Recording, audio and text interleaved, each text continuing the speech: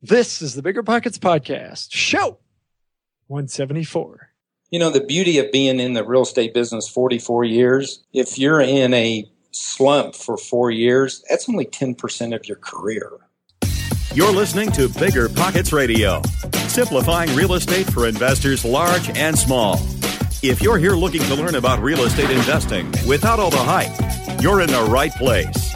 Stay tuned and be sure to join the millions of others who have benefited from BiggerPockets.com, your home for real estate investing online. What's going on, everybody? This is Josh Dorkin, host to the Bigger Pockets Podcast, here with my co-host, Mr. Brandon Turner. What's up, man? Hey, not much. How you doing? I'm doing good. Yeah. What's new in the Dorkin household? Well, by the time this show airs, I probably will have returned from a little family vacation. That's true. I'm excited to get rid of you. Pretty excited. Yeah. I just found that out that you're going to be completely off the grid for a week, and I don't have to hear you for a whole, I celebrated a little bit. I'm not going to lie. Are you? You're not a nice person. You know, I know. I celebrate because I'm glad for you. I'm happy for you. I get grief from people that I'm the bad guy, that I'm the mean guy in the the relationship here. You know, you're the abusive wife, Brandon. I'm the abusive wife. I don't know. Yeah, maybe. Anyway, you're going on vacation. That's exciting. I'm excited for you. I asked to come with, but you said no. I wanted to go ride in your bag, but whatever. Yeah, that's not going to work out. Yeah, so pretty excited, and it'll be my first time doing a cruise, which I'm both excited and petrified of. I don't like crowds, so we'll see how that goes. You'll love it. Good. I'm so jealous. I love cruises. No, that's cool. Yeah, so that's going on. You know, Bigger Pockets, things are going well here. Family's obviously good, but we're in the midst of hiring a bunch of folks. By the way, biggerpockets.com/jobs. If you are looking for a job, we have a bunch of openings. Yeah, things are well, man. We're it's just so much fun doing this. We impact so many people, and I don't know. I'm loving it. Actually, a cool you little tear thing. Up? You gonna cry? You gonna squirt some? Stop. I cry. I'm just not gonna do it now. It's pretty cool today. If you are, I think we talked about this before, but Bigger Pockets is up on the Google Play Store. So if you're an Android user, you can find the podcast now on Google Play. What's pretty awesome is if you go on there, we are right now the #1 featured business show on the Google Play podcast store. Eat that, Tim Ferriss. Okay, I didn't realize we had some kind of beef with Tim Ferriss, but I don't got a beef with him. I just competitive. I want. Okay. It's the first time in my life that I'm more popular than Tim Ferriss. Oh, me and Timmy, we're buddies. He wrote the 4-Hour Work Week. I wrote the book on rental property investing, the 2 best books ever written, and so that book took me a while to read, didn't it? long time ago. A little bit. Anyway. Yeah, so that's cool. That's exciting, and it's so much fun to be a part of this and do this. So anyway, cool. Let's get to today's. Why don't we get to today's quick tip? Today's quick tip is actually related to books. Quick tip today it's like quick favor. If you guys could do me a favor, I'm actually hoping to get more of our books in libraries. And the reason why is because I learned from reading books in libraries. I read 100 books in libraries when I got started. We want to be able to repay that favor. So libraries don't just naturally carry books. You have to ask for them. So we're asking every one of the listeners of the show, all probably 100,000 people will hear this.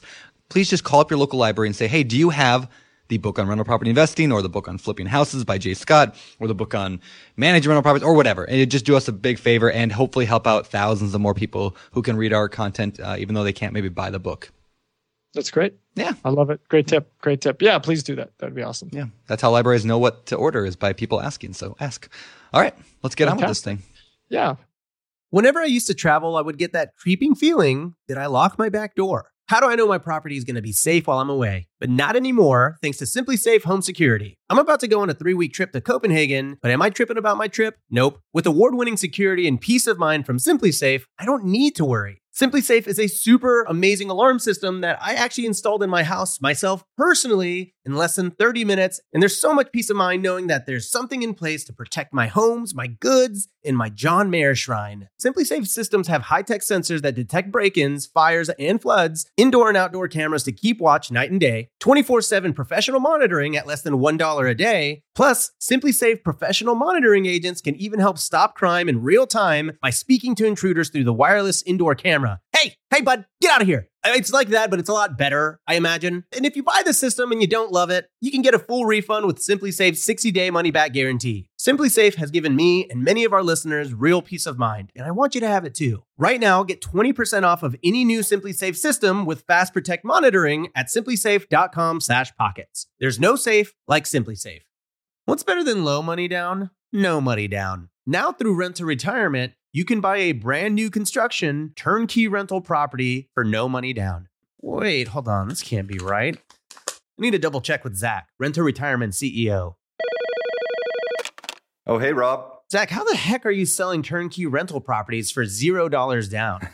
It's not that complicated, Rob. Rent to Retirement has new construction properties up to $20,000 below retail prices. We also have investor loans with rates as low as 3.99% and down payment options as low as 5% or sometimes even zero money down. You get all the cash flow, appreciation, and equity for as little as zero money down. That's an infinite return. Oh, wait. Let me get on this before we tell it to the whole Bigger Pockets audience. Just head to renttoretirement.com. That's renttoretirement.com or text REI to 33777. That's REI to 33777 to learn more about how you can get started investing with no money down today. Get your next new construction property at a steep discount or invest with no money down. Head to renttoretirement.com today.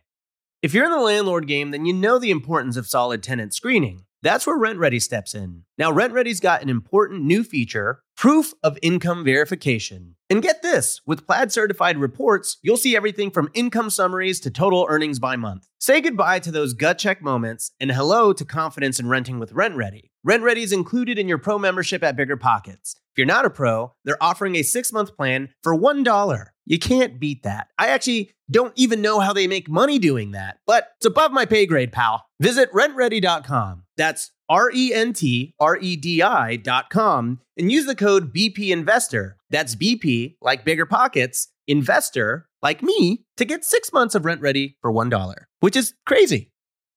Well, today, you guys, we have I know I say this a lot. You guys are probably tired of hearing it, but do I ever disappoint? Come on. You never disappoint. All right, today's show is really cool. We've got a guy. He's kind of a legend in his area. He's been, this guy has been in the game for 44 years. Yeah.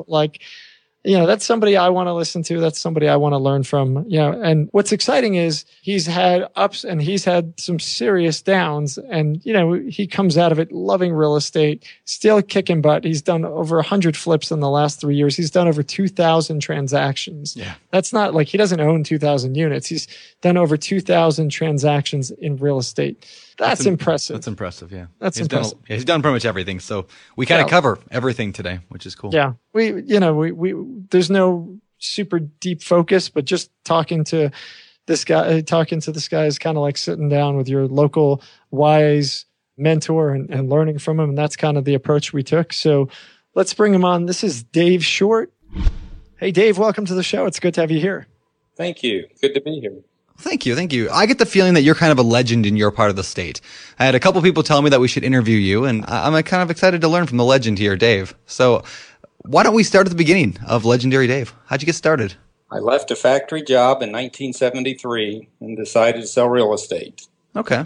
So I started selling real estate, and I owned some real estate companies, always had my hands in investing because I don't think I ever really liked selling real estate. But I did it, and I was pretty good at it, so I kept doing it. And then we get more and more, and as we progressed into the 80s, we started buying single-family homes and had a nice little lease option portfolio up to about 100 houses. Wow. And then my partner didn't want to do that anymore. He wanted to own a golf course, so we sold all of them but 32, which I took the 32 and built it back up to another 100 and managed that lease option portfolio for 12, 13 years. Okay. So, but sold real estate during that time.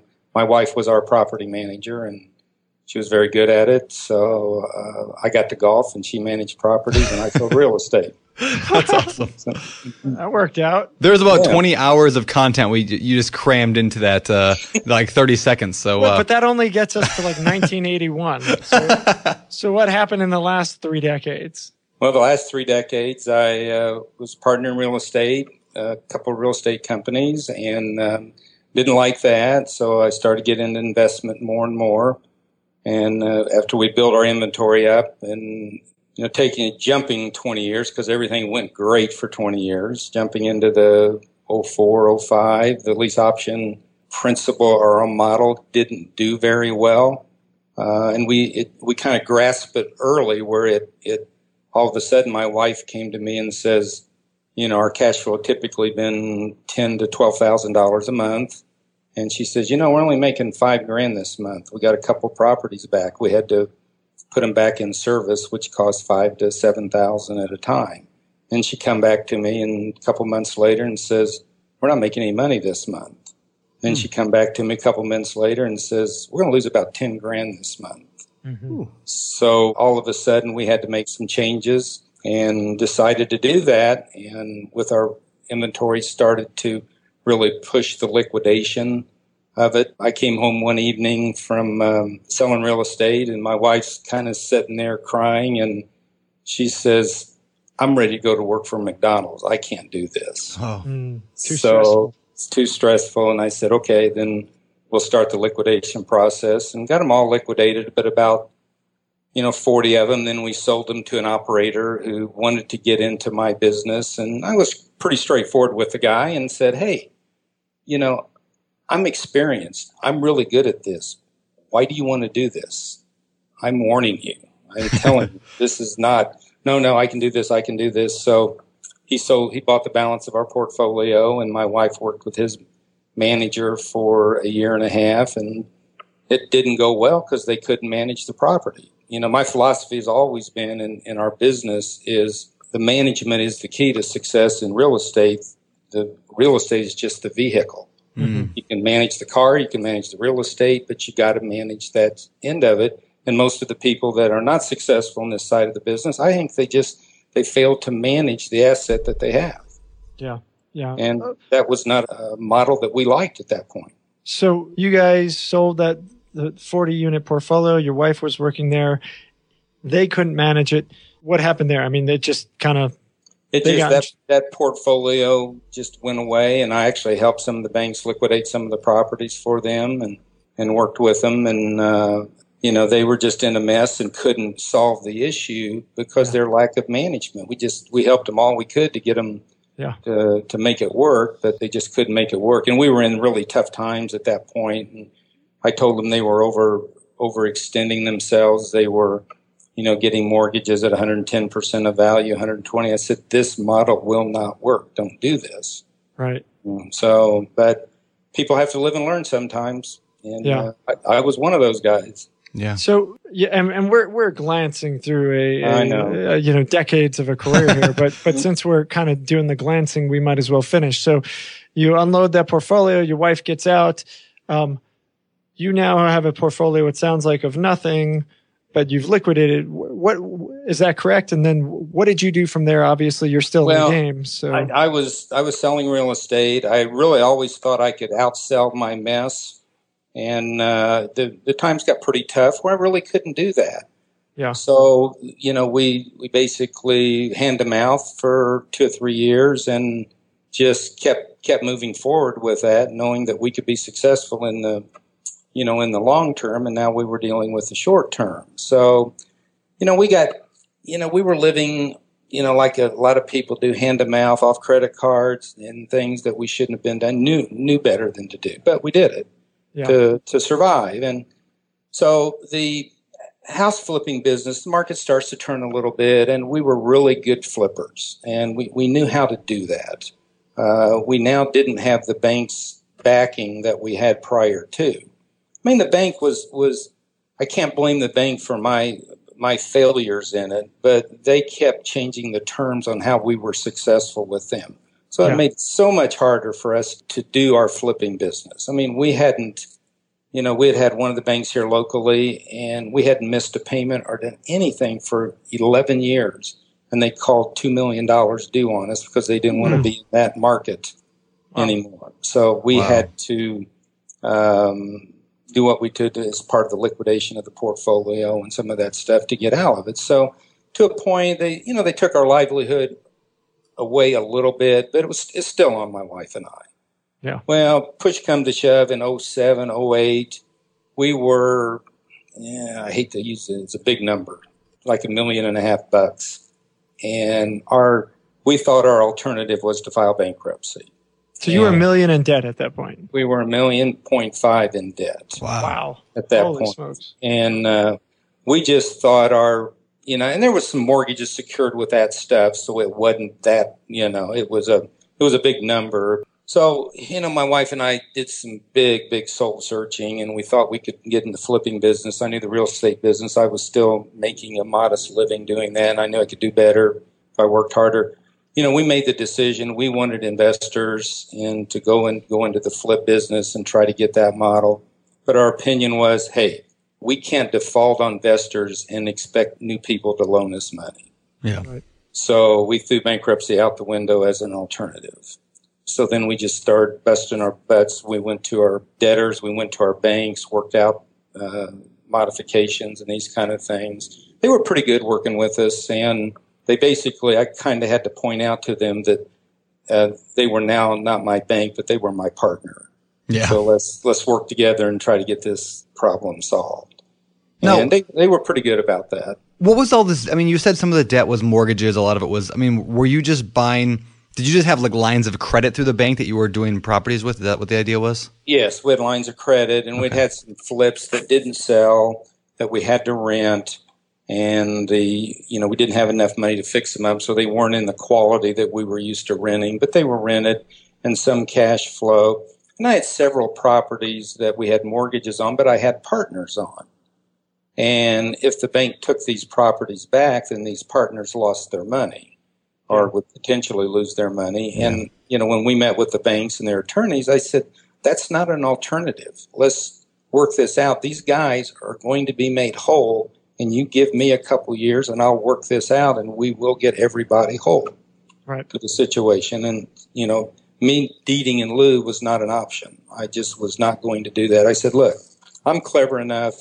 I can keep you guys off a long time. And I don't want to do that if I'm going to pay you back. Yep. And I am going to pay you back. So that was kind of the premise. And they said, okay, we buy into that. And, here's some things that we'll do, and we suggested some of the things that we can do and not default. One of the banks, it was bizarre. They had me, this pushes up to 2011, 2012. They had me 4 months behind in my mortgage payment, and I had made every payment on time for 4 years. Nice. So, I just said, okay. Then he says, well, you need to get current with this. And I said, but the bank says you're taking it all off my principal if I'm not current. So you tell me why I should get current with you, because you're taking all my $4,000 a month payment off my principal. Yep. So we ended up finally negotiating through that. And it was just, it was painstaking for us. But, things started to turn around. And I'd had a good friend of mine who come to me and said, Dave, you're the only guy I trust to flip houses. I just sold my business. Here's all the money you need to do what you need to do. Oh, wow. My godsend came. Wow. So before we get into that, I want to ask you a quick question. And I have one when you're done. Okay. So do you have any words of wisdom for people that are in that same position that you were in back then, that are really like right now, they're maybe underwater on maybe not as bad as you, but they're lost. They're struggling. They're having, the bank's calling their mortgage due, or they're trying to flip a house and it's not selling, or, they're just like scared. Would you have any advice for those people that are listening that are going through that? Absolutely, because it's some of the things that I did when we were trying to put packages together with the bank or talking to individual investors. I would call friends and mentors and people that I trusted in the real estate industry, and I just bring 3 or 4 of them together and say, look, my mind's so clogged on what to do to here because I'm frightened. I don't like this. I've never not paid my bills. I said, you need to help me get a solution. So I brought in clearer heads to look at my problem and say, okay, well, why don't you try this? Why don't you try this? Is the house up to snuff? Let's do this. So it was just a combination of bringing in different people to open up my eyes, because I think every house, buying and selling today, every house has 2 to 4 solutions. So it's just not one solution for every house, and every one of my. So it's kind of it works. It brings people in. It lets them know your integrity and your credibility to make it right, whether it's them or somebody else. It's not getting paid today. Yeah. That's great. So, yeah, and we talk about that a lot on the podcast, going in with various exit strategies, not just having a singular mindset. I'm going to flip this house. Well, good for you. And what if it doesn't work out? Then what? And what if that doesn't work out? Then what?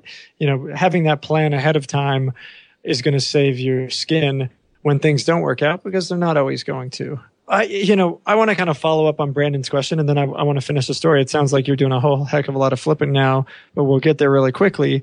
Why stay in the game? I mean, you're $1 million plus down. You've had a headache after headache. Certainly things went well, but you had this time where you're living hand to mouth. I mean, just the business, it sounds like, was pretty good for a while, and then was just really not good at all. Why'd you stay? Why didn't you move on and find another path, to kind of surviving or, living your life? Why stay in real estate? Well, I never did not love it. Okay.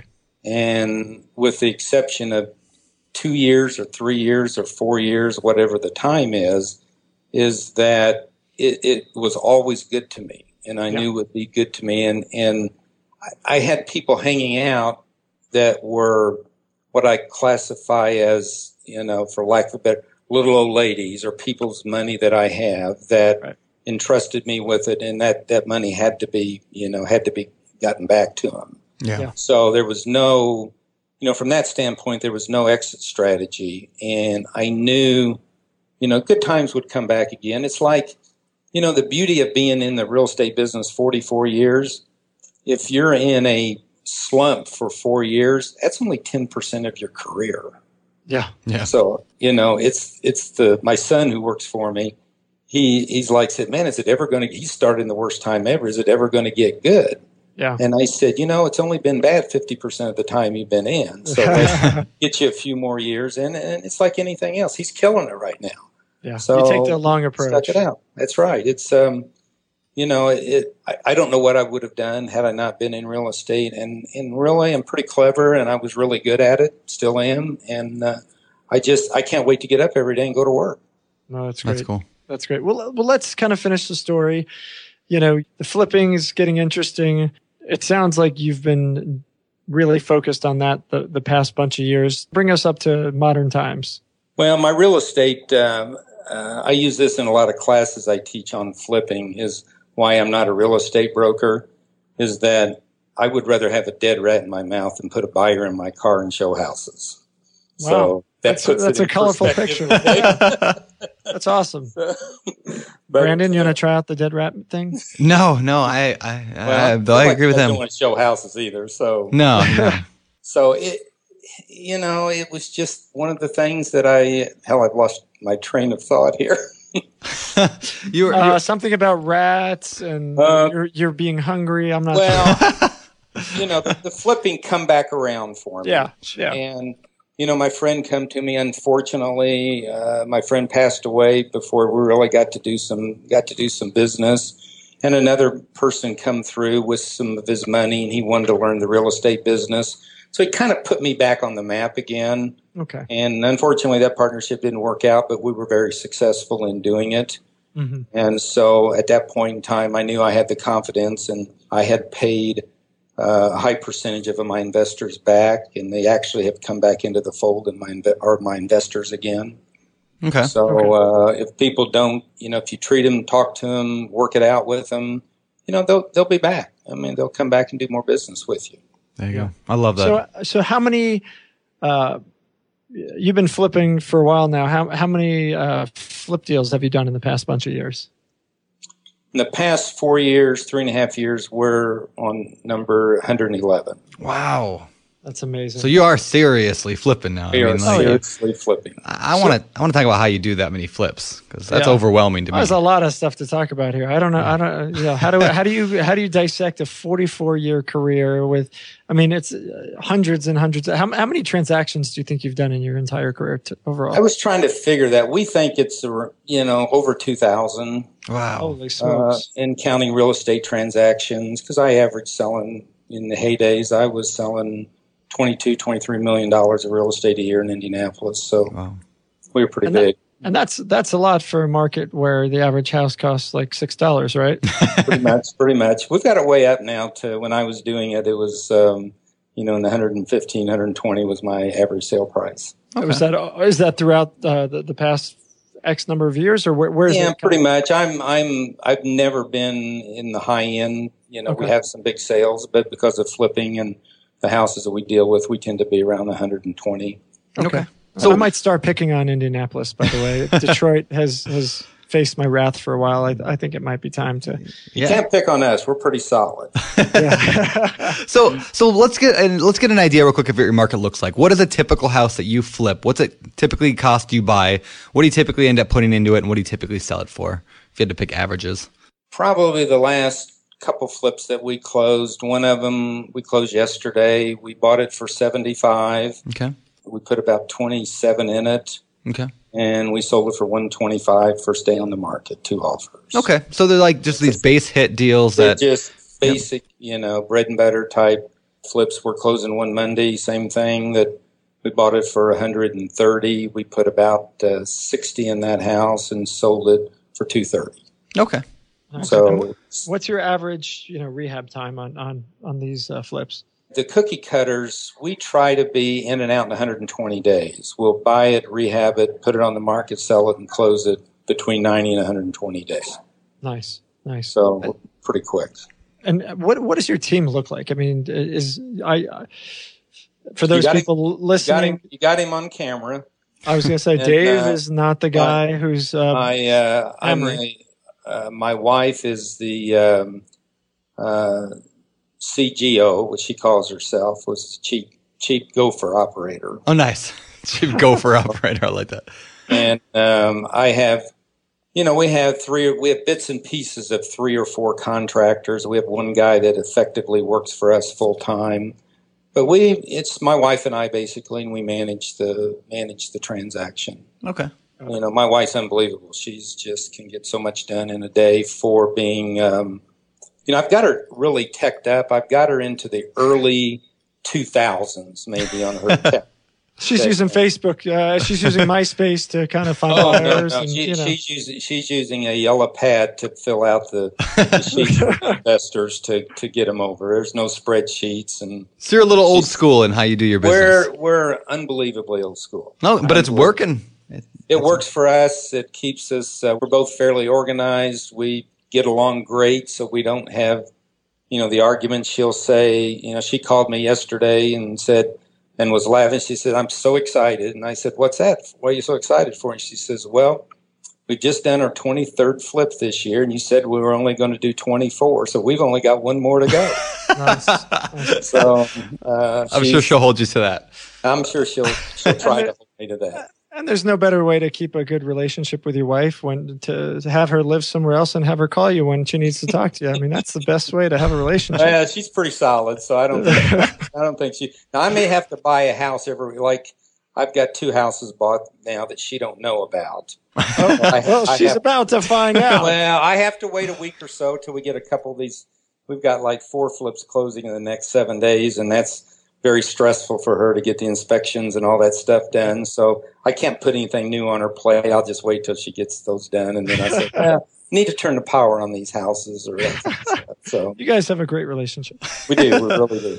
That's so cool. So can I jump in real quick? Okay. Yeah. So some people that are listening to this have spouses, they're married or they have significant others that they're living with, and their significant other doesn't share the same dream. They don't have because my wife loves the real estate thing. Your wife loves it, but what do you do if your spouse doesn't love it? How can you convince them, or at least encourage them to support you the way that your wife supports you? Do you have any tips there?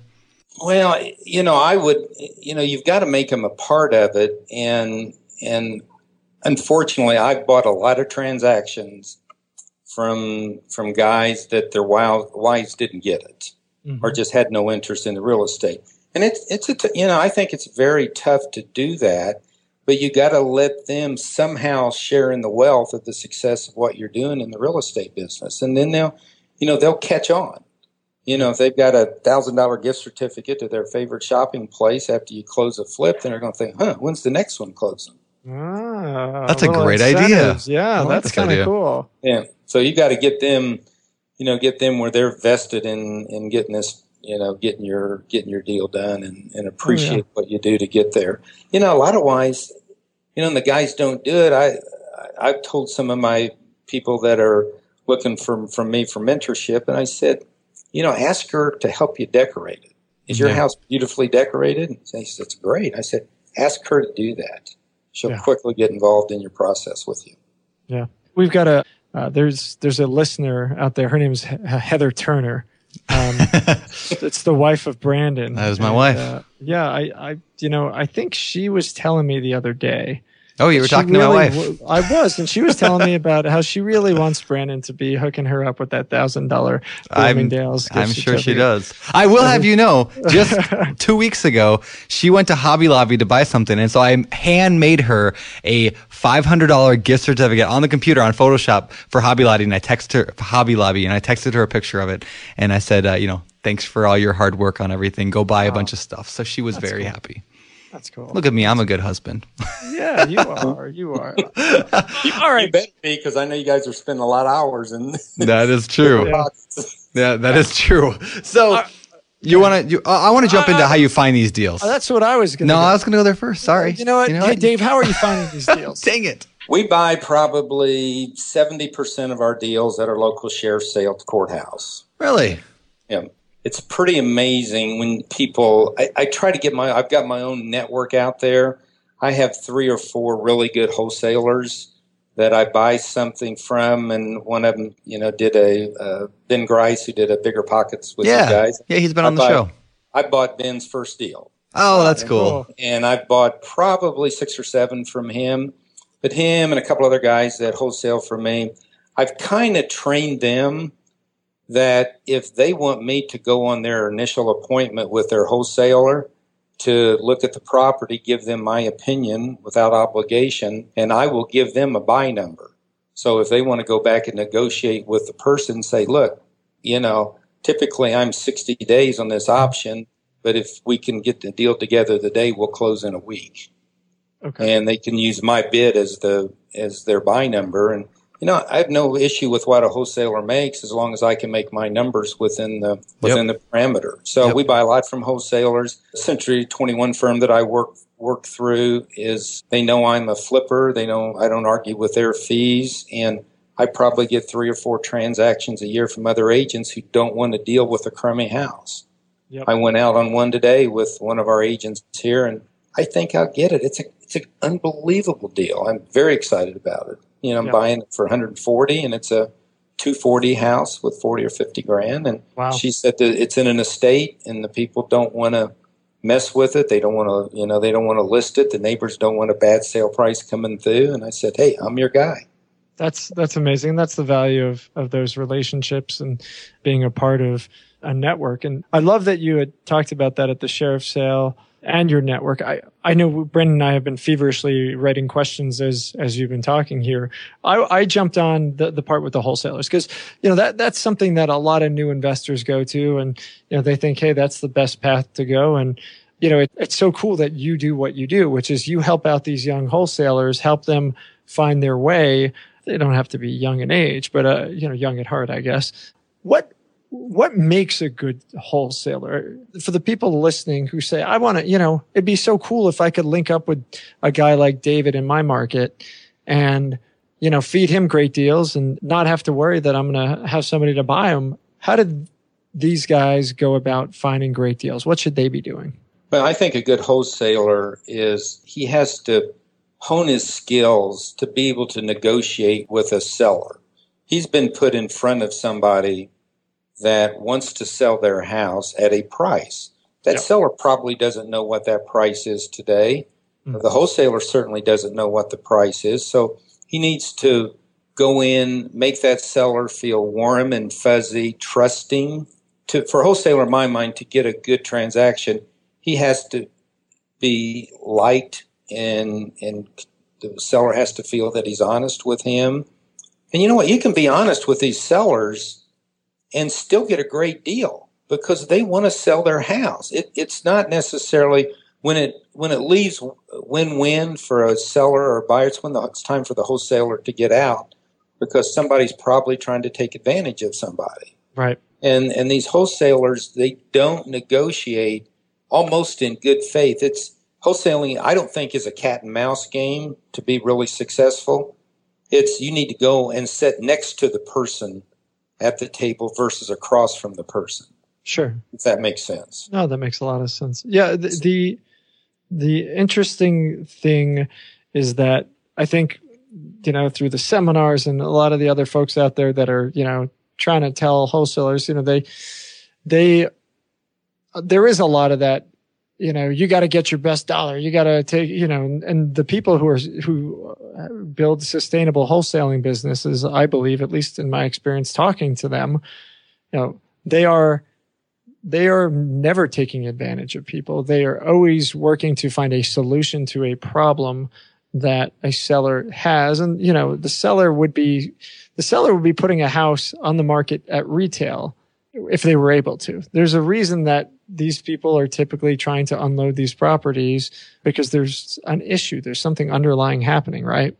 Absolutely. And one of the best courses that I took, it was probably 30 years ago I took this course. It was a negotiation and interviewing seller course.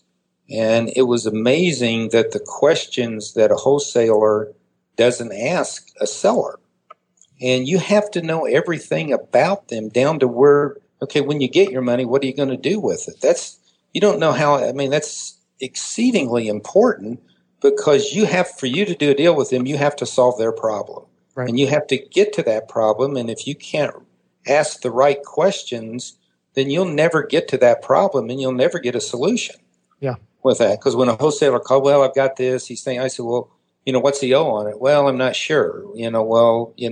How's he tried to market it before? Well, I'm not sure. What's he done here? Well, I'm not sure. I said, you need to ask, you have to have answers to all of these questions before I can give you any sort of, I bought a few wholesale deals where the seller financed me. And it's been, it's like, okay, what are you going to do with your money? Well, I just, we don't know. We're just going to put it in the bank. And I said, well, how would you like to get $10,000 more for your deal? Yeah. How can I do that? And I said, well, why don't you sell me your deal at no money down? I'll give you a first mortgage for your money, and I'll give you 20% of the profit when I sell the deal. Yeah. How much could that be? I said, I could be $7,000 or $8,000. He said, well, why wouldn't I do that? I said, I don't know. Why would you?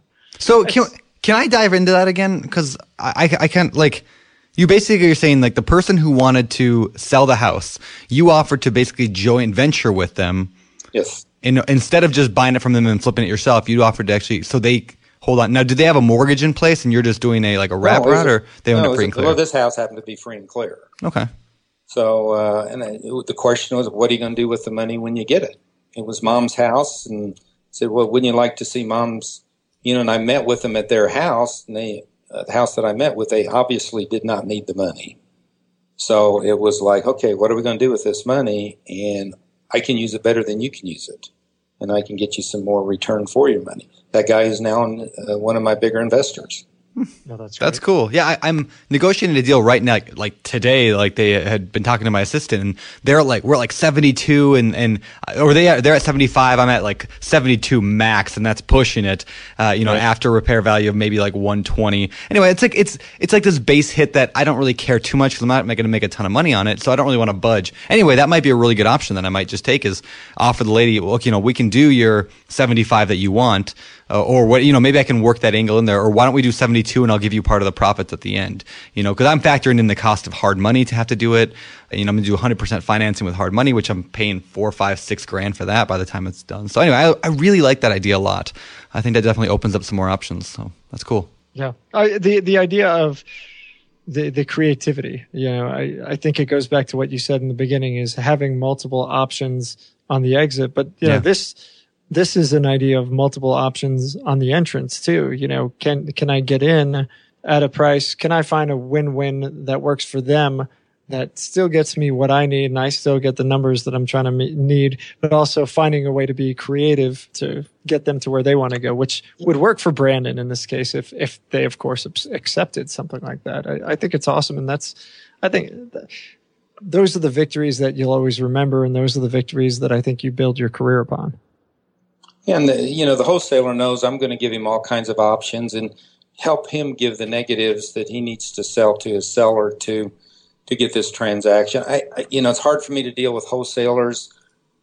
First thing I'll ask him, I said, do you have this property under control, or are you the only one in here doing this transaction? Because I don't want to negotiate with the wrong guy. And that happens a lot, right? Wholesalers tend to all feed off each other's deals, and 20 guys are working the same deal. Indianapolis actually is pretty good. I don't have a lot of that, at least in the 4 or 5 wholesalers that I try to do business with. So we really don't have a lot of that. One of the things I want to touch in she asked about deals and stuff, is that I'm very active in our local SIREA. And I teach a class for them once a month, attend their thing. But, I get a lot of transactions from my group without asking for them. Yep. Because if they have, so many newbies, if you have a deal, you can place it, make some money. Bring a guy in like me to help you work through that deal. We're going to find our own deals. We don't need to steal yours. Yep. Yeah. And let us help you get your deal. And if you can't deal, I'll buy it from you. Yeah. And I've had a lot of newbies where I've said, okay, you've got a really good deal here. If you can't do it, let me know, and I'll write you a check for $5,000 for your deal and send it over to me. That's awesome. Yeah. Whenever I used to travel, I would get that creeping feeling that I locked my back door. How do I know my property is going to be safe while I'm away? But not anymore, thanks to Simply Safe Home Security. I'm about to go on a 3-week trip to Copenhagen, but am I tripping about my trip? Nope. With award-winning security and peace of mind from Simply Safe, I don't need to worry. Simply Safe is a super amazing alarm system that I actually installed in my house myself personally in less than 30 minutes. And there's so much peace of mind knowing that there's something in place to protect my homes, my goods, and my John Mayer shrine. Simply Safe systems have high-tech sensors that detect break-ins, fires, and floods, indoor and outdoor cameras to keep watch night and day, 24/7 professional monitoring at less than $1 a day. Plus, Simply Safe professional monitoring agents can even help stop crime in real time by speaking to intruders through the wireless indoor camera.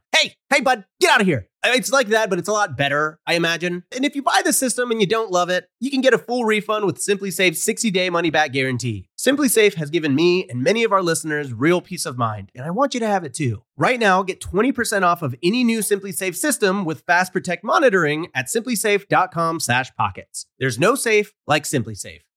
Listeners, I'm telling you right now, it's not every day you find a game changer like RentRedi. They're not stopping with just tenant screening. They've rolled out proof of income verification. Let RentRedi handle the heavy lifting with automatic checks on financial stability and earnings. Plus, with Plaid certified reports, you'll have all the info you need right at your fingertips. RentRedi is included in your pro membership at Bigger Pockets. And if you're not a pro, they're offering the 6-month plan for just $1. How great of a deal is that? That's 1/8 of a Chipotle. That's pretty good. Visit rentredi.com. That's RENTREDI.com and use the code BP Investor. That's BP, like Bigger Pockets, Investor, to get 6 months of RentRedi for $1. You might think you want real estate, but that's not true. What you really want is passive income. With new investors struggling to find deals or get enough money to buy them and veteran landlords tired of the constant tenant phone calls, is there a better alternative? Actually, there is. Short notes from Connect Invest. Connect Invest is an online investing platform that allows you to easily participate in passive real estate investing, and all you need is $500 to start. Short Notes collectively funds a diversified portfolio of commercial and residential real estate projects across acquisition, construction, and development phases. You'll earn a fixed monthly income without the hassle of owning or managing real estate. Head to connectinvest.com/BP to create your account. Fund your digital wallet with at least $500. Select from 6, 12, and 24-month short notes with annualized return rates up to 9%. Then sit back and let your monthly returns roll in. Join today by visiting connectinvest.com/BP. Connectinvest.com/BP. We're always looking for ways to improve, searching for better. But when it comes to hiring, the best way to search for better is by matching with quality candidates. If you need to hire, You need Indeed. Indeed is your matching and hiring platform with over 350 million global monthly visitors, according to Indeed data, and a matching engine that helps you find quality candidates fast. Ditch the busy work. Use Indeed for scheduling, screening, and messaging so you can connect with candidates faster. And Indeed doesn't just help you hire faster. 93% of employers agree Indeed delivers the highest quality matches compared to other job sites, according to a recent Indeed survey. Leveraging over 140 million qualifications and preferences every day, Indeed's matching engine is constantly learning from your preferences, so the more you use Indeed, the better it gets. Join more than 3.5 million businesses worldwide that use Indeed to hire great talent fast. And listeners of the show will get a $75 sponsored job credit to get your jobs more visibility at Indeed.com/biggerpockets. Just go to Indeed.com/biggerpockets right now and support our show by saying you heard about Indeed on this podcast. Terms and conditions apply. Indeed.com/biggerpockets. Need to hire? You need Indeed. So let's say I'm a wholesaler in your area. And I'm just getting started. I just went to I read some book or I went to a guru class or whatever, and I got excited about wholesaling. How do I approach you and show you that I'm serious? Great question. How do I show you that I'm not just one of the 100 other guys that just is running out from this, excited they listened to a Bigger Pockets podcast episode, now they're a wholesaler? How do I show you that I'm legit? Well, I'll ask you, I said, how do you think you'll get your leads? Here's what I think you should do to get leads. There's services out there that you can buy. You can pinpoint zip codes and areas. Here's an area that I like to buy houses in. And I've actually joint ventured with wholesalers and say, look, if it's $400 a month to market these zip codes, I'll split it with you. I just want first crack. Mm-hmm.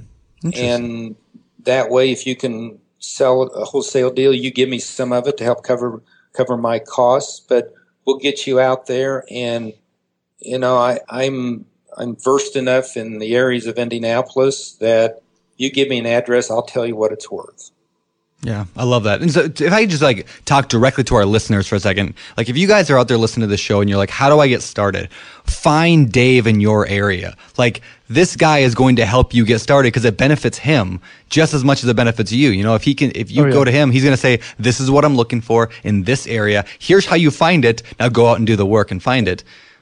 Why? You can be self-serving without being pushy. Yeah. Yep. I mean, my Cyria group is we had 32 people at it's called Dinner and Deals with Dave, and I spend I spend an hour and a half going over my flips, showing before, after pictures, showing profit, acquisition, and I lay my heart out on my deals because these guys are not competition. They're adversaries.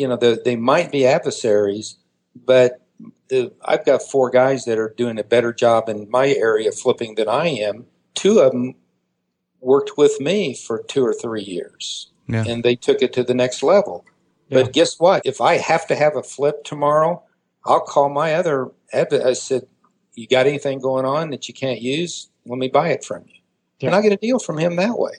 Yeah, from other guys that and I'll do the same to them. I've got 2 that I would sell out right now because I probably can't get to for a couple of weeks because and we'll talk about a little bit if you have time about my another strategy that we've developed once I've finished reading a book that is really pretty awesome book that's really helped change me. Sure. Yeah, so, but it's kind of where we're trying to head our new, a different angle in our flip business. Yeah. Just to kind of jump on again what Brandon had brought up, there are legends or Daves in every market. There are folks who've been around the block a few times and a lot of the newbies will come in and say, I don't know how to get started. I'm frustrated. And they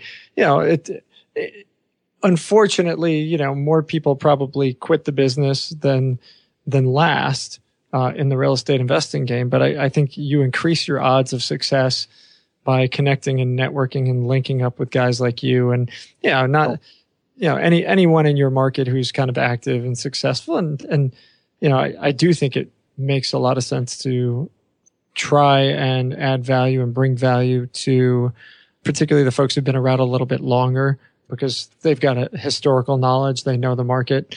But so if you're a new investor, you definitely, I hope you walk away from this show with at least one tip, which is next time you go to your local networking meeting, go step up to that guy that's the guy in the corner that everybody kind of, bows down to and say hi, introduce yourself, if I'm there, I'm going to share. Yep. I'm not, I go to a lot of, off the wall type meetings, you just don't know where your next transaction or opportunity is coming from. So you need to get out there and share. And our group is growing. Our CYREA is really getting much stronger in our area. So our last year our meetings had 10 or 12 people. Now they've got 32, 33 people. So there's a lot of interest out there, and we're approachable. Yeah, I love that. And there are groups in every area. Yep. Right. And if there aren't, you guys can use our site, jump on BiggerPockets, create a thread, local networking, who wants to get together in, Dubuque or wherever the heck you are, and Podunk, Washington. And somebody actually just did that, and they said, hey, who wants to get together in Olympia, Washington, 30 minutes from me? And I'm like, sure. And there's like 15 people signed up already. Yeah. It's going to be awesome.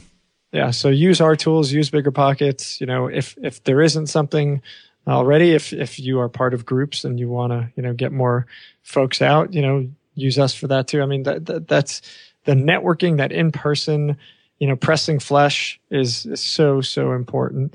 Your site's great. Your tools with the flipping and the wholesaling pricing out. I play with them a lot and put, typically after I have a successful flip, I put the numbers in and put it in our file so we have it. And it's nice. Hey, that's pretty cool. That's cool. Yeah. Well, thanks. And people can check that out. People can check that out at biggerpockets.com/analysis. Just FYI. Maybe we'll get your wife off the yellow pad. No, I have to take the yellow pad and put the system in it. I said, look, this is where we want to get to. Yeah. There you go. Yeah, that's cool. That's cool. Hey, Dave, I know we've got, we can probably talk to you for hours and hours and hours. And I think we're probably getting to wrapping up a little bit here, but I just wanted to ask you, you've done a lot. I mean, you've done 2,000 transactions. You've been around 44 years.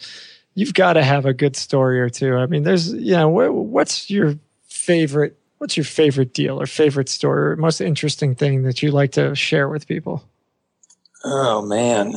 We've been into some pretty rough houses. And one of the houses that I had went when I used to sell, kind of how I got interested, I used to sell all of Fannie Mae's REOs in Indiana. I was one of the, so we were going in houses and all kind of stuff. And, we'd do whatever it took to get in a house. It was vacant. So, I'm crawling in a house and I flip down and there's a dead animal right there. And I'm thinking, oh my God, what have I done? I'm thinking, I jumped up there and ran out, almost had a heart attack. I'm thinking, okay, this is, I'm not sure I want to list Fannie Mae's houses at all costs here. So we've had some stuff like that. We've had. Hold on. What kind of animal was it? You can't just like flesh over. Snake. Okay. It was a snake. So, and I'm not. Those are the worst. I'm not a fan on snakes. No, me my brother-in-law had one where he flipped a very similar story, and it was a big snake. So it's a wonder he didn't have a heart attack nice. on doing that. But we've had some flips that we went into and just have been so gross that it's just amazing how a house had just said. And the one that was the one I bought from Ben, it was just so bad. And it's the one I didn't tell my wife about. It was kind of a great story. My wife and I talked about it. I said, it's pretty rough. I think I'm going to pass on it. Well, it sounds like a good idea. So 30 days later, Ben called me and said, hey, we can close. So I'm thinking, okay. So I said, okay, I'll close Friday. This is Wednesday. So we closed. And then the next Monday, I told my wife, I said, you need to turn the power on this house. I said, didn't we decide not to buy that house? And I said, I think we did, but I called you and you didn't answer. So I just assumed it was okay. So we end up. That's the same approach I take with my wife. Yep. Well, and but anyway, I got in the house. I'm thinking, oh my gosh, she's right. This house was so eaten up with termites. I knew I had termites, but not to the extent that I had. That I literally had to rebuild 25% of the house. Wow. Oh, wow. So it wouldn't fall down. But I did one of my strategies in flipping is prehab. So I go in and do all the hard stuff, and make it ready for a rehabber. Oh, okay. So I went in and I framed it, took the termite damage. I think I paid Ben $38,000 for the house, and I put $25,000 in prehab, cleaned up the yard, replaced some windows, and then I put it on the market and had multiple offers at $90,000 in 2 days. So prehabbing, I like it. Yeah. I want to dig in on this. I was about to move on, but this is really interesting. You sold that for $90K to a rehabber, right? You did the dirty work rehab, and they come in and they do the easy stuff. Cosmetic. What did that person end up buying it for, and what they end up selling it for? I don't know if you know. That person bought it from me for $90. He put about $60 in it, and he sold it for right at $200. So you've created a new middleman category that didn't exist before. Right. Before it was the wholesaler. Now we're going to start a whole new trend here on Bigger Pockets of pre. I do pre. I'm getting ready to do another one. We did one on. Actually, bought that deal from Ben too. Nice. On in one of the stronger areas, and I really hadn't done any massive rehabs and didn't want to because of time, just to control the deal. Yeah. So I bought this house. I had 2 dumpsters in the inside of it, cleaned it out. Well, I went in and I put all new windows in it. I took all the bathrooms, all the kitchens out, brought my drywaller in and made it whitewash inside. And I put new hardy plank siding on the house, and I just painted the front of it a color that I liked, but not that a wholesaler or whoever flips it could pick their own color. Fuchsia, so right? I had pretty much. It was a pretty bright green. I was really bold with it, and it looked gorgeous, by the way. And so then I just put it on the market. I paid $38. I put $22 in that one. I put it on the market at $95 and sold it for $92. Wow. On it, and the guy I sold it to put $60 in it and sold it for $240. I love this. So where does this work though? Like, I mean, is this? It's. I've never heard of it, Brandon. I mean, we've been doing this for a long time. We've never interviewed anybody. Yeah. Had you heard of anyone doing this kind of middleman prehab thing? No. So I'm curious. Like, what's the limit? What is the extent of work that you do when you're doing this prehabbing? Wouldn't it not just be easier to finish the job and sell the finished product? Why exactly? Well, I'm all about. One of my big things is I'm all about return for my investors. Yeah. I either use private money, which is better than hard money, but costly money. Yep. And I also use JV money, which they're partners with me. Well, not, my average JV deal, my returns from my investors are in the low to high 20s is kind of what they're doing on an annualized basis.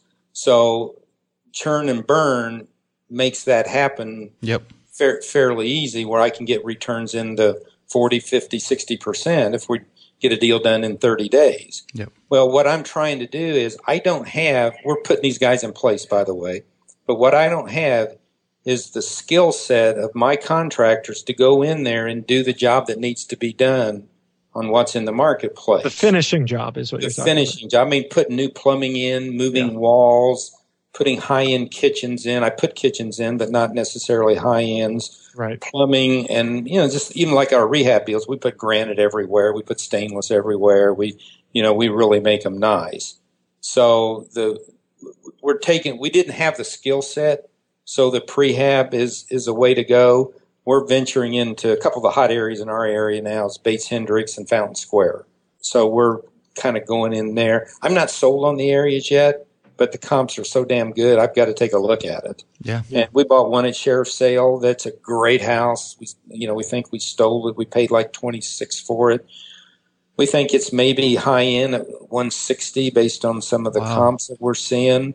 But I think I can do the prehab on that, make the outside so cutesy that yuppie that wants to buy that house will come in and think, oh, I can get this done for $50,000. Well, they probably can.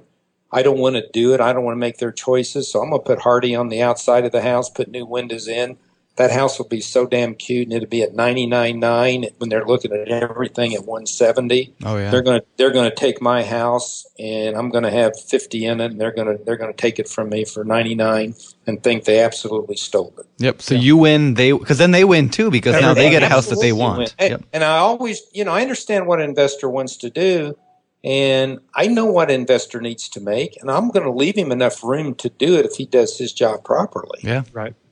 So I'm okay with that because I can. Yeah. I'm very fortunate. I can. I'm a good deal finder. I can find it. Dave, it sounds like at the end of the day, one of the keys to success here is not being too greedy. I would agree. I'm not.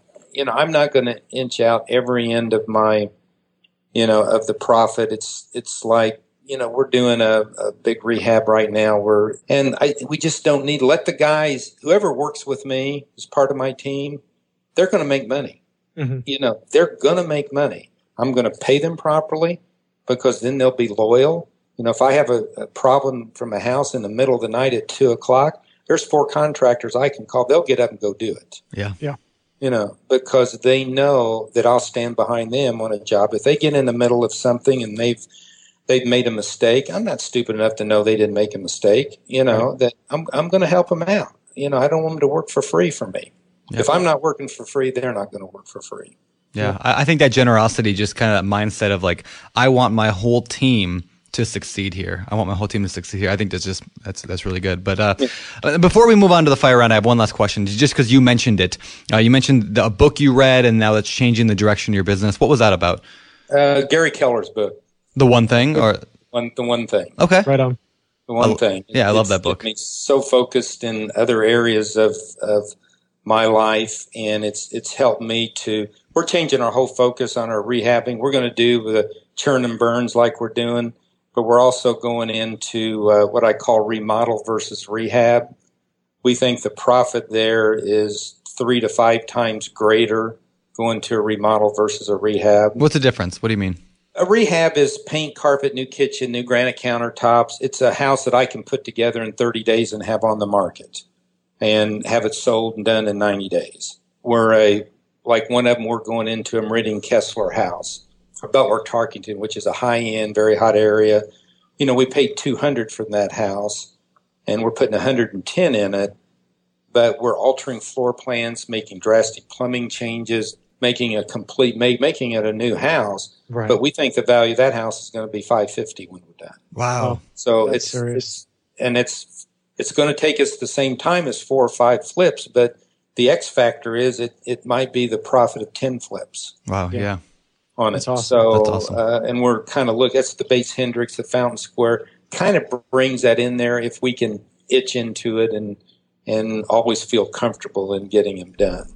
So I get bored with the house after about 6 months. It's got to be out of my portfolio. Yep. Yeah. Me too. Makes sense. All right, let's get to the fire round. It's time for the fire round.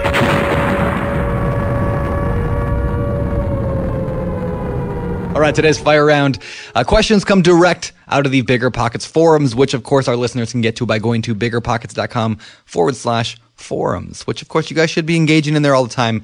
There's a lot of wicked smart people in there. So Dave's on there. Dave's, he's people like Dave. Yeah, it's awesome. So number 1, Dave, we're going to throw these at you, fire them at you. Number 1, I have a house that I want to sell, but it has 0 curb appeal. Should I fix it up to sell it for top dollar now, like fix it all up, or should I just sell it at a lower price and move on? This is from a flipper. I think you sell it at the higher price if you can recover $3 or $4 for every dollar you put in doing the outside of it, then you do the outside of it and move on. Okay. And get top dollar. If it's just an ugly house and it's always going to be an ugly house, cut your losses and move on. All right. Right on. What typical profit splits for rehab JVs are you looking for? So if you're going to do a JV on a rehab, what kind of splits are you traditionally doing with partners? My JVs are typically 50-50 on my churn and burn type houses where we get in and out in 30 days. But they put up everything. For instance, if I think the acquisition and the rehab is 100, they put up 100. One of the things I do, I never go back to my investor for more money. So if it goes out to 105, I just fund it until we get it sold, and I get my money back then. So the investor knows that he's only in the deal, in the transaction for 100,000. Typically, I'm 50-50 after all expenses and recouping of all that. So it turns out to be pretty fair for my investors, and they tend to return every time. So yeah, very cool. Number 3. How can I find a local mentor to help me learn how to invest in my area? How do I find a guy like Dave Short? Through the CIREAs in Indianapolis, there's 2 or 3 of them that you can go to, and all kinds of meetup that you can go to. I think what guys need to do when they're hunting a mentor, which is because it becomes a time crunch on myself, is that we're willing to share. So the seriousness that you're in this transaction or in this, wanting a business change is very important. You're better off going to the meetings. I can stay after my meetings an hour, 2 hours if I need to talk with people and answer any of their questions. Sometimes it becomes a lot harder for me to meet them for lunch or meet them for coffee or that kind of thing. So I think somebody looking for a mentor, respect that mentor's time on what you're doing. And that's really hard because it's really hard for me. It's hard for me to say no because I really like helping these guys and girls to get out and learn our business. It's an awesome business. And you know what? They're never competition. I never look at them as competition. They're people we work together with. Yep. Yeah. And we all can make a living. Yeah, I love that. That's great. All right, last question. I think I know the answer to this already, but how do you keep track of your repairs and budgets during a flip? The question is, do you use a spreadsheet? I believe the answer to that is no. So I'm wondering, how are you tracking the numbers? We're going to one of these days. One of these days. You're using Yellow Pad for that too? We basically, I take a picture on my iPad. When I pay a bill, send it to her. She writes all the checks. Okay. 90% of the checks. She'll meet the contractors and pay them and keep the records. We do most of our buying at Lowe's under Pro Services and some of the others. And we actually charge everything on American Express to keep a record of everything that goes through Lowe's. Yep. There's a twofold there. Gosh, I got 400,000 reward points, so I can. I'm going to take a nice vacation next year. So, but it helps us keep track of that. But we actually do a pretty good job. And I call my wife day before the house is going to close. She'll have everything we got in that house on my desk in a couple hours. So works for us. I love it. And it just shows that, so many people get caught up in like, oh, what tools do I have to use? And what, and I get that. And I said, start with the basics. You'll find the deal. Part of my CIREA group here is like, I want you guys here. I love you being here. But here's the deal. Here's the rule. I want you to do a deal in a year. Don't be here if you're not going to do a deal. We're here to do deals. Yep. Yeah. There's I read in a business book recently, I wish I remember what book it was, but they talked about Stephen King's pen. And he said they call this concept, or Stephen King's pencil. And what the quote comes from, or this line of Stephen King pencils, every time Stephen King speaks at like a conference or whatever, inevitably somebody in the audience will ask all these questions. Well, what pencil do you use? Like that makes a difference in his writing, right? So like people think like, oh, if I use this spreadsheet or this thing, or like this is going to make me successful, this one tool that this experienced person used. And like the bottom line is you just get out there and do it. Like you go out and do that deal. So anyway, love that. All right, cool. All right, let's move on to the world famous for. All right, these questions are asked every week of every guest. So Dave, we're going to throw them at you. Number 1, what is your favorite real estate book? I'm going to call Gary Keller's real estate book, The One Thing. He's obviously been involved with Keller Williams. Yeah. And I've read all of The Millionaire, and I've read all of his books. So that's my favorite book. Cool. I love that book. Yeah. And there's an obscure, not obscure, he's around. It's Frank McKinney Jr. He's wrote a couple books called Burst This, and he's a flipper in California or in Florida. And he's got 3 or 4 books out the tap. And he started flipping $70,000 houses with nothing in Florida. And his last house, he became a builder of spec houses. And his last spec house was $50 million. Whoa. Wow. Pretty cool story. Cool story. That's wild. Cool. That's wild. So the next question is usually favorite business book. Got any business books outside of The One Thing? I'm a big Tony Robbins, Unlimited Power and Waking the Giant. Those books have been instrumental in it teaches you how to communicate with people at their level. Yeah. I just watched Tony Robbins' TED Talk the other day while I was working out, and I was like super motivated to work out. Oh, this guy's unbelievable. Yeah. Who's taller, you or him, Brandon? I think he's 6'5". I think he might be 6'6". He might be an inch taller. 6'7". Is he really 6'7"? Yeah. Oh, so he's taller than me by a couple inches. You should wrestle. I will wrestle Tony Robbins any day. You get him on the show, Josh. Me and Tony are going to do a wrestle. All right. All right. Well, Dave, what do you do for fun outside of real estate? I'm a poker player. Oh. I like to golf. And my grandkids. Right on. Cool. Those three things take up my time. I love all of them. Cool. Sounds good. All right, my last question. Dave, what do you believe sets apart successful real estate investors from all those others who give up, they fail, or they just never get started? I thought about this a lot. I mean, the cliche is, the honesty and having integrity in the way you do your business. If you come across and you're all about making that person you're trying to do business with warm and fuzzy, and that's, developing trust. And it's amazing. And it's something that I'll just kind of tell you. It's like I've been on Bigger Pockets and I've done some posts, and I've had some guys call me because of my post and say, hey, how much money do you need to do deals? I'm willing to do this. I'm ready to send some money because of the way I've answered other posts and in recommending people and being straightforward with a newbie on how they, guys know me. I don't really pull any punches. It is what it is. And I'm just saying, okay, I don't want your money. I said, I'll send you my paperwork. If you like it, then we'll talk further, but I just don't take your money. And you should never give your money to anybody. Yeah. But it's a pretty trusting, the people on your site are very trusting, and they're just a sponge for information. And, I enjoy giving it. It's fun trying to see, I love when one of the newbies in our office that want to do something and do it right and make it, whether it's their first sale or something else, we're all over helping them. Yeah. That's great. That's great. And just to point out real quick, that is one of the benefits of, posting on Bigger Pockets. If you are an experienced guy like Dave, listening to the show, just offering advice and stuff, you just build that networking, you can help people out, and who knows, maybe they'll end up becoming investors for you someday in the future as a byproduct.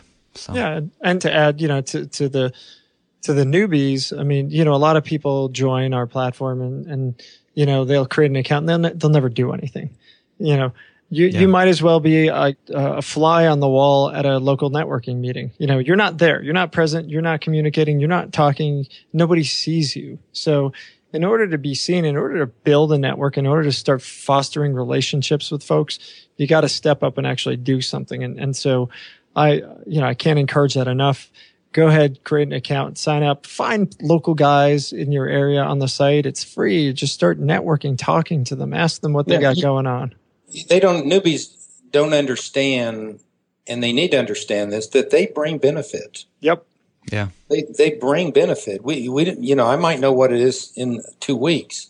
I might know, it's something that I know. It's like they bring benefit. So it's not, they're not a pest. Yep. They bring benefit. That's great. Well, if you are somebody who has not yet done so, go to www.biggerpockets.com, create your free account. Get in there, start networking, start connecting on the forums, and make that happen. Okay, Dave, before I let you go, what's the best way for people to reach out and connect with you? Probably interact through me through the Bigger Pockets forums. Right on. I'm very good about being on it and answering any colleague requests or emails that I might get through that. Great. Perfect. And of course, on the show notes page at the bottom of biggerpockets.com/show 174, people can ask kind of questions there about today's show, and they can comment, and hopefully Dave, you'll jump in there as well. So. And we'll have links to David's profile in there. Yep. So. Cool. Good. Perfect. All right, Dave. Well, thanks so much for coming on board. We really do appreciate it. I'm sure we could sit here for hours and hours with as much as you've done, and we just really appreciate you giving us a little bit of your time to chat with everybody. Okay. I enjoyed it. All right, Dave. All right, Dave. Thanks. See you around. Thanks. Thank you. Bye. Bye. All right, guys, that was Dave Schwartz. That was? As opposed to Dave Tall. Look at Josh, funny guy. Wow, you're good. No, that was a great show. Like you said at the beginning of the show, it's like sitting down with, just your local mentor, like this local wise investor who's been doing this forever and just picking their brain. And I love those conversations. I just love them because you learn and you grow as a person because of them.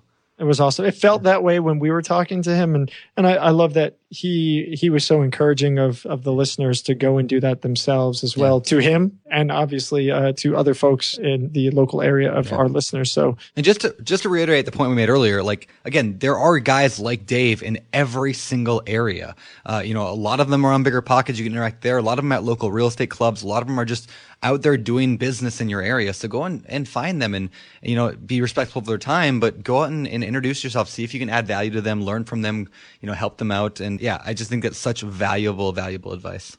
Yeah. Yeah. If there's one takeaway from this show to you, the listener, and that's it. If you're not doing that, if you haven't ever started, never done a deal, or even if you're, just having done your first deal or so, do that. That, is an actionable step that you can take right now, today. Find that person. Find, if there's not a meeting for 3-4 weeks, we'll jump on Bigger Pockets. Seek out local active real estate investors in your area. Go to biggerpockets.com/meet and you can find those people. Find them.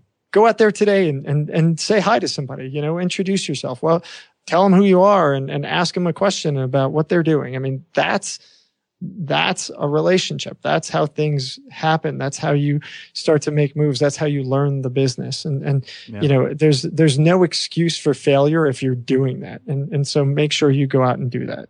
Yeah. Solid advice, Josh Dorkin. I love it. Well, once in a while I get it right. Yeah, once in a while. All right. Cool. Everything else good, man? Oh, what's good? What's good? Silicon Valley. That's what's good. Oh, I haven't started watching the new season yet. Oh, man. It's so good. I did watch the first episode of Game of Thrones yesterday. Of course you did. Of course I did. Yeah, I haven't gotten into it yet. One of these days I'm going to just sit down and do it, but it'll suck the next 6 months of your life away, but yeah, that's what I'm afraid of. Cool. You'll have a lot of tears will be shed. Yeah, I hear they kill pretty much everybody off. Not really. Oh, well, okay. They just kill off. I won't go there. All right. Fine. Cool, man. Well, good times, good stuff. Again, big thanks to Dave. Thank you for listening. Please jump on iTunes, on Stitcher, on Google Play, wherever it is that you absorb and listen to the show, and leave us a rating and review. Those things do definitely help us. And call your local library. Do that. Yeah. And check out the show notes at biggerpockets.com/show 174. With that, I'm Josh Dorkin, signing off. You're listening to Bigger Pockets Radio, simplifying real estate for investors large and small. If you're here looking to learn about real estate investing without all the hype, you're in the right place. Be sure to join the millions of others who have benefited from BiggerPockets.com, your home for real estate investing online. There's a reason small multifamily investing is so popular in the Bigger Pockets community. With just a 3.5% down payment, you can own up to 4 different units. Think about it. If you house hack and live in one of the units, you still have 3 different groups of tenants helping you pay down your mortgage every month, 4 kitchens and bathrooms you could renovate to increase your property value, 4 different Airbnbs, medium-term rentals, or other rental strategies that you can try in one property, all in just one transaction. Of course, the question is, where do you find a small multifamily property that you can actually afford? Which market and which deals are best for you? Once you close, how do you manage it, optimize it, keep scaling, and living your life without being tied down to 4 leaky toilets or 4 fussy tenants? All great questions, my friends. All to be answered in the upcoming Small Multifamily Bootcamp with Chris Lopez and Leka Devatha. So if you're serious about growing your portfolio with this highly efficient strategy, head to biggerpockets.com/4, FOUR, today and join us in the Small Multifamily Bootcamp. See you there.